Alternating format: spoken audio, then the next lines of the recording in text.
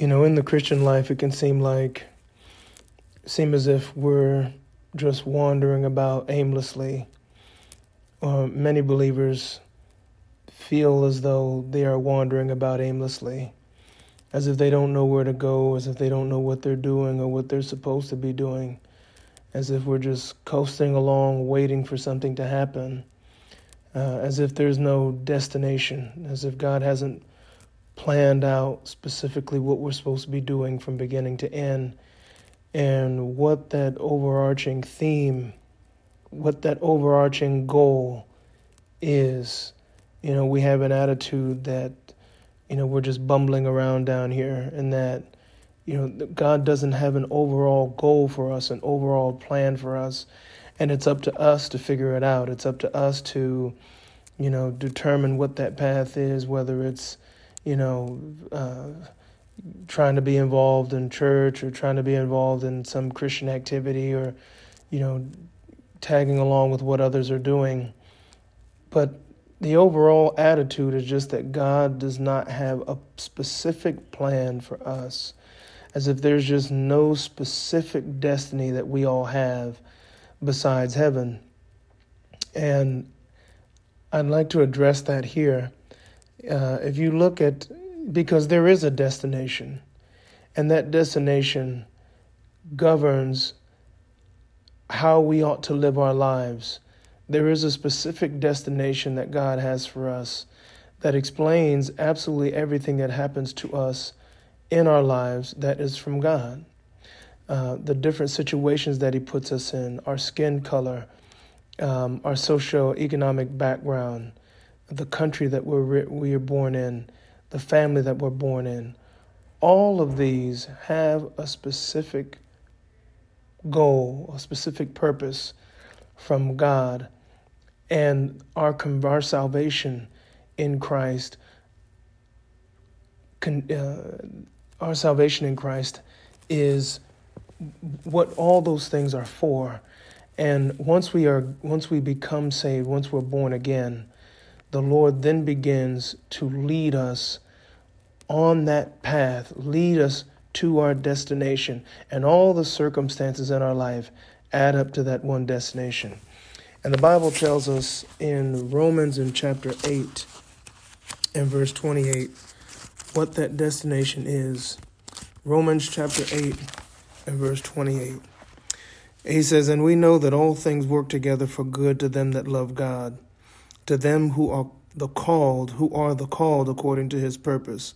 For whom he did foreknow, he also did predestinate to be conformed to the image of his Son, that he might be the firstborn among many brethren." So you see, we were predestined, those of us who believe in Yeshua, the Messiah, Jesus the Christ, to those of us who believe in him, called according to his purpose. We are predestined. That means that before we got here, before we were even born, God called us from eternity's past to be conformed to the image of his Son. And what that means is that he predestined us to think, speak, and behave like Jesus Christ, Yeshua the Messiah. That's why we were born in the conditions that we're born in. That's where all of our circumstances of life, every single one of them, the goal is the same: for you and I to think, speak, and behave like Jesus Christ. The reason for why God created the universe, that's what this verse is telling us. The reason why God created the universe, the stars in the sky, the plants, the grass, the trees, the birds, the animals, absolutely everything in all creation was intended for you and me to think, speak, and behave like Jesus Christ. Because he said, and we know that all, verse 28, and we know that all things, not some things, not some circumstances and not others, no. He says, all things work together for good to them that love God, to them who are called according to his purpose. And see, verse 29, he shows us what all things are working for what good are the things that are happening in our life working towards. It's not just a good for me to have, health and wealth or comfort. No, that's not what it's working together for. All things are working together for the good of me having the mind of Jesus Christ. me having the speech of Jesus Christ, me having the behavior of Jesus Christ. Every single thing in all creation and in my life specifically is working together so I can be just like him, because that's what he predestined the human race to be. But everyone's not going to get there. The Lord predestined the entire human race to be like his son, first through salvation, then transformation, sanctification by being sanctified, and then daily transformation into Christ likeness through these different circumstances that he puts us in. That is what you and I were called for.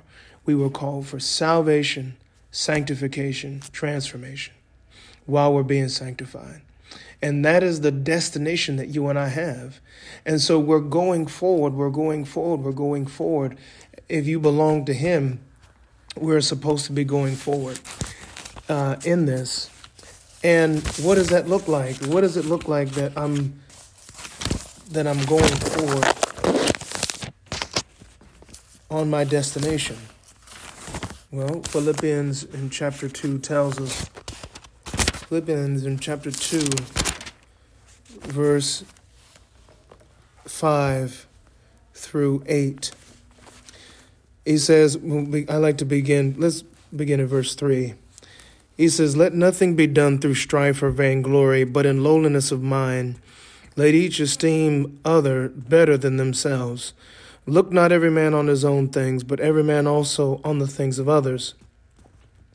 Let this mind be in you, which was also in Christ Jesus, who being in the form of God, thought it not robbery to be equal with God, but made himself of no reputation, and took upon him the form of a servant, and was made in the likeness of man. And being found in fashion as a man, he humbled himself, and became obedient unto death, even the death of the cross. Wherefore God also hath highly exalted him, and given him a name which is above every name, that at the name of Jesus, Yeshua, every knee should bow, of things in heaven and things in earth and things under the earth, and that every tongue should confess that Jesus Christ is Lord, to the glory of God the Father. Now, what do we see here?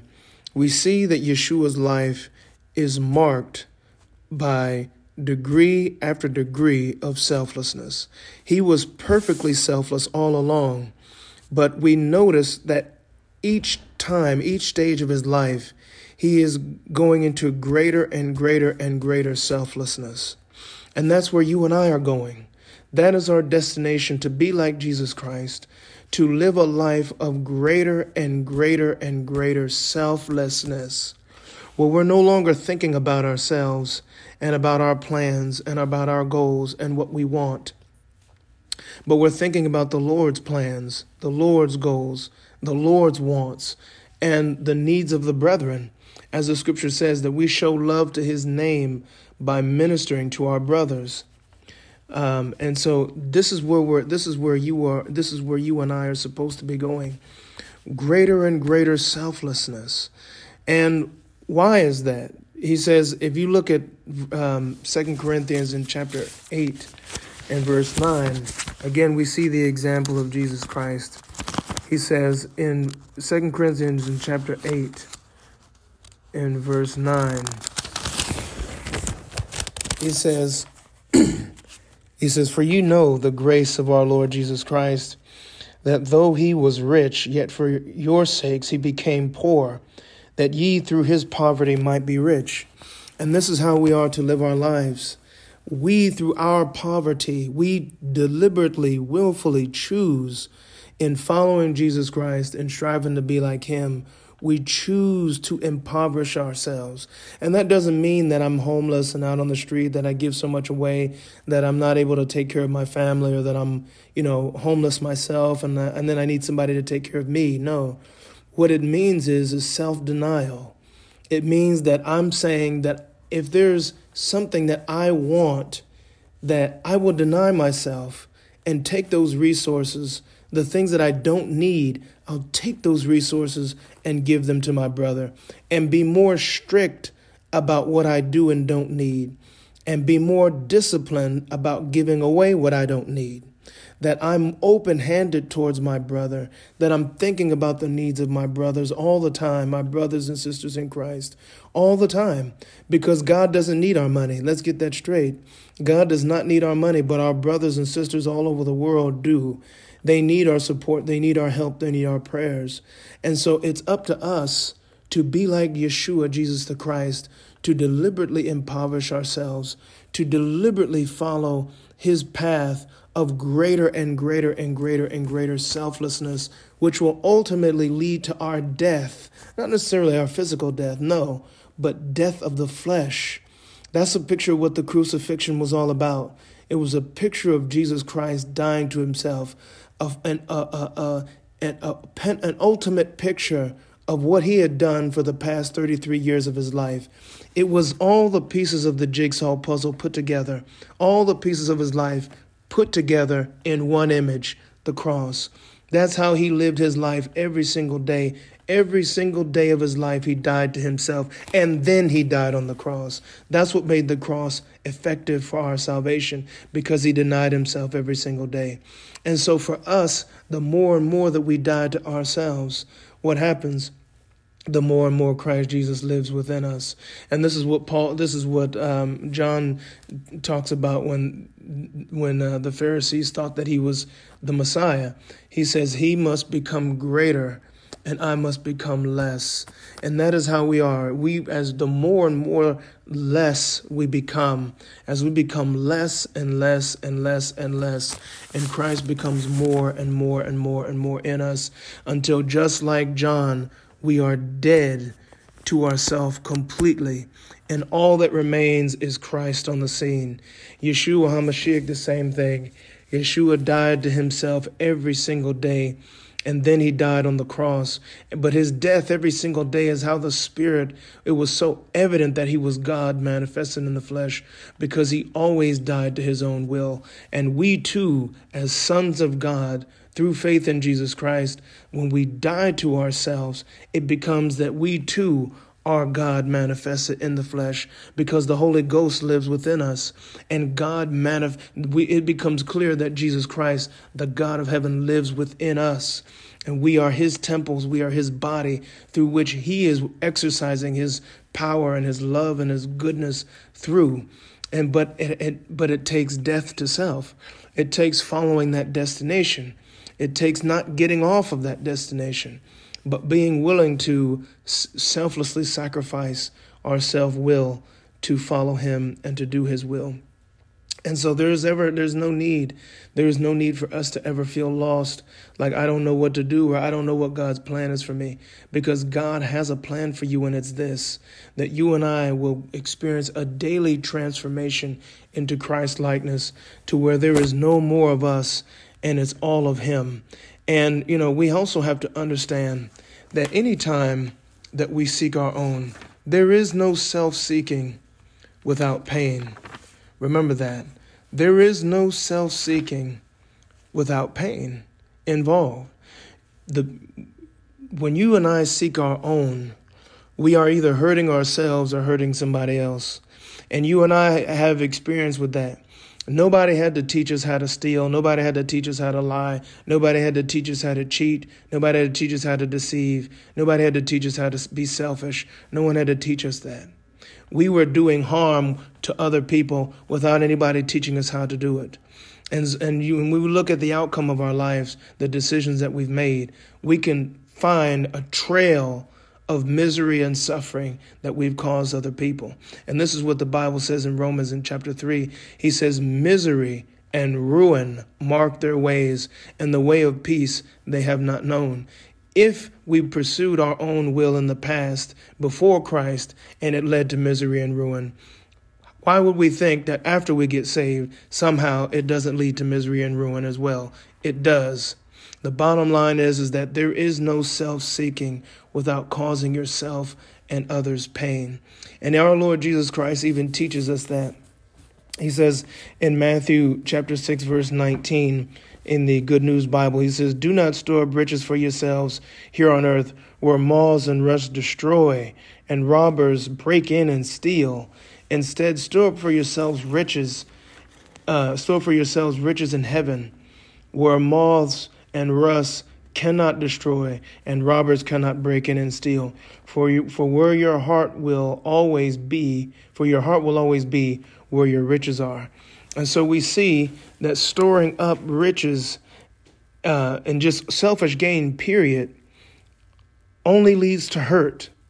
That's the whole point of the message of the robbers breaking through and stealing and the moths destroying. It only leads to hurt and misery. Material things are not a substitute for love. If they were, we wouldn't need to keep going back and back and back and buying more and more and more and getting more and more and more. No, true love is found in Messiah, in Yeshua, Jesus Christ, and in fulfilling his purpose for your life and my life. And so we never need to feel as if, we're lost or we're just adrift somewhere. We're not adrift. All of these situations that we find ourselves in have a purpose, and that one purpose is for us to think, speak, and behave just like Jesus Christ did. And how did our Lord Jesus Christ behave? He demonstrated more and more and more every single day a life of absolute selflessness and self-denial. And that is our road: selflessness, self-denial, until you and I reach the 0 point.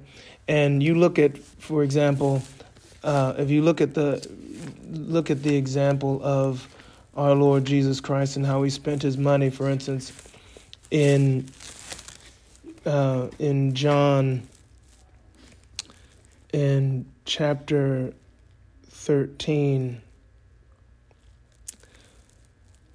he says, in John chapter 13, he talks about how he spent his money.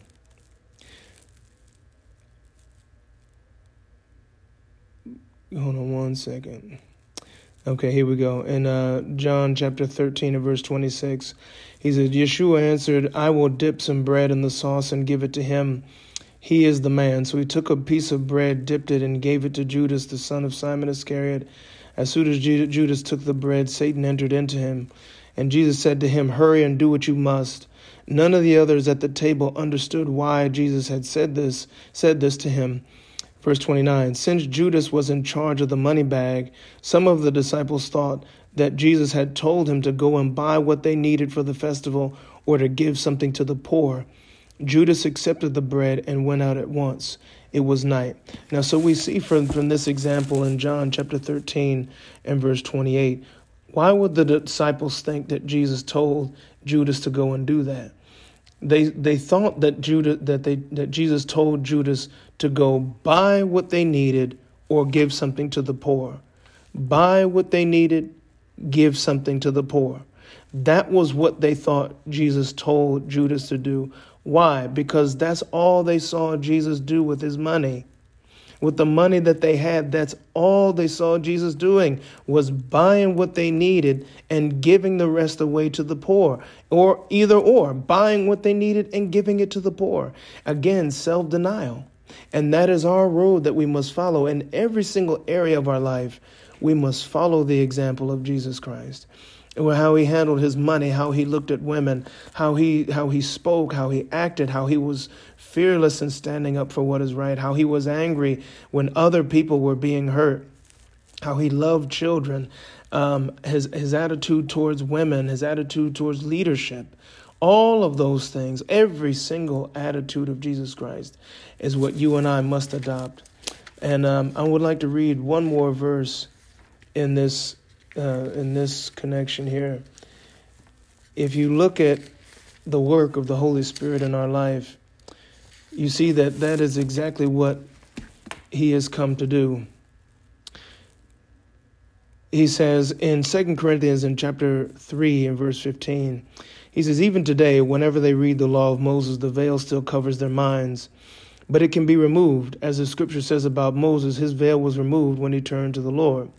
Now the Lord in this passage is the Spirit, and where the Spirit of the Lord is present, there is freedom.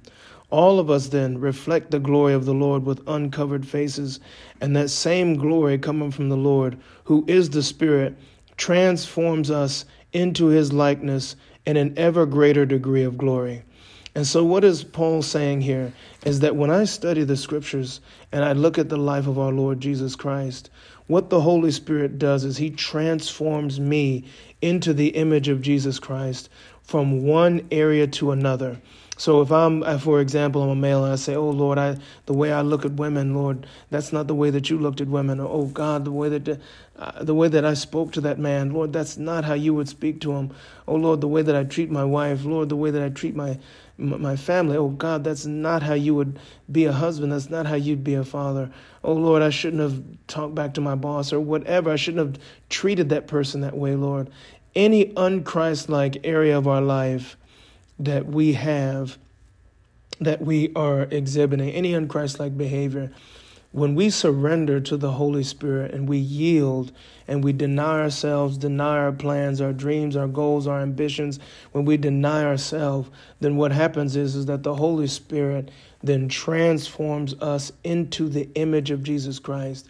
He takes that un-Christ-like behavior and then transforms it into Christ-like behavior. He transforms our ungodly and unholy speech to holy and godly speech, our unholy and ungodly thoughts to holy and godly thoughts. He transforms us into the image of Jesus Christ as we surrender.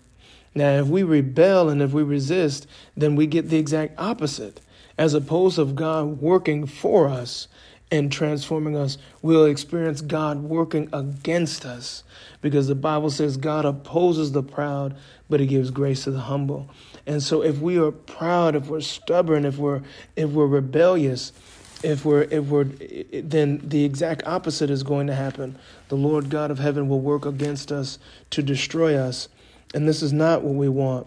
He says in Romans in chapter 2 and verse 6, he says, for God will reward every person according to what he has done. Some people keep on doing good and seek glory, honor, and immortal life. To them, God will give eternal life. Other people are selfish and reject what is right in order to follow what is wrong. On them, God will pour out his anger and fury. There will be suffering and pain for all those who do what is evil, for the Jew first and also for the Gentiles. And so what Paul is saying here is that anyone who does evil, whether you say you're saved or not, if you're working against God's program for your life, for my life, if I'm working against God's program for my life, which is to transform me into the image of Jesus Christ, then there is going to be suffering and pain in store for me. Great suffering and great pain in store for me, because God wants to accomplish his plan, and he's going to do anything he has to do in order to achieve it.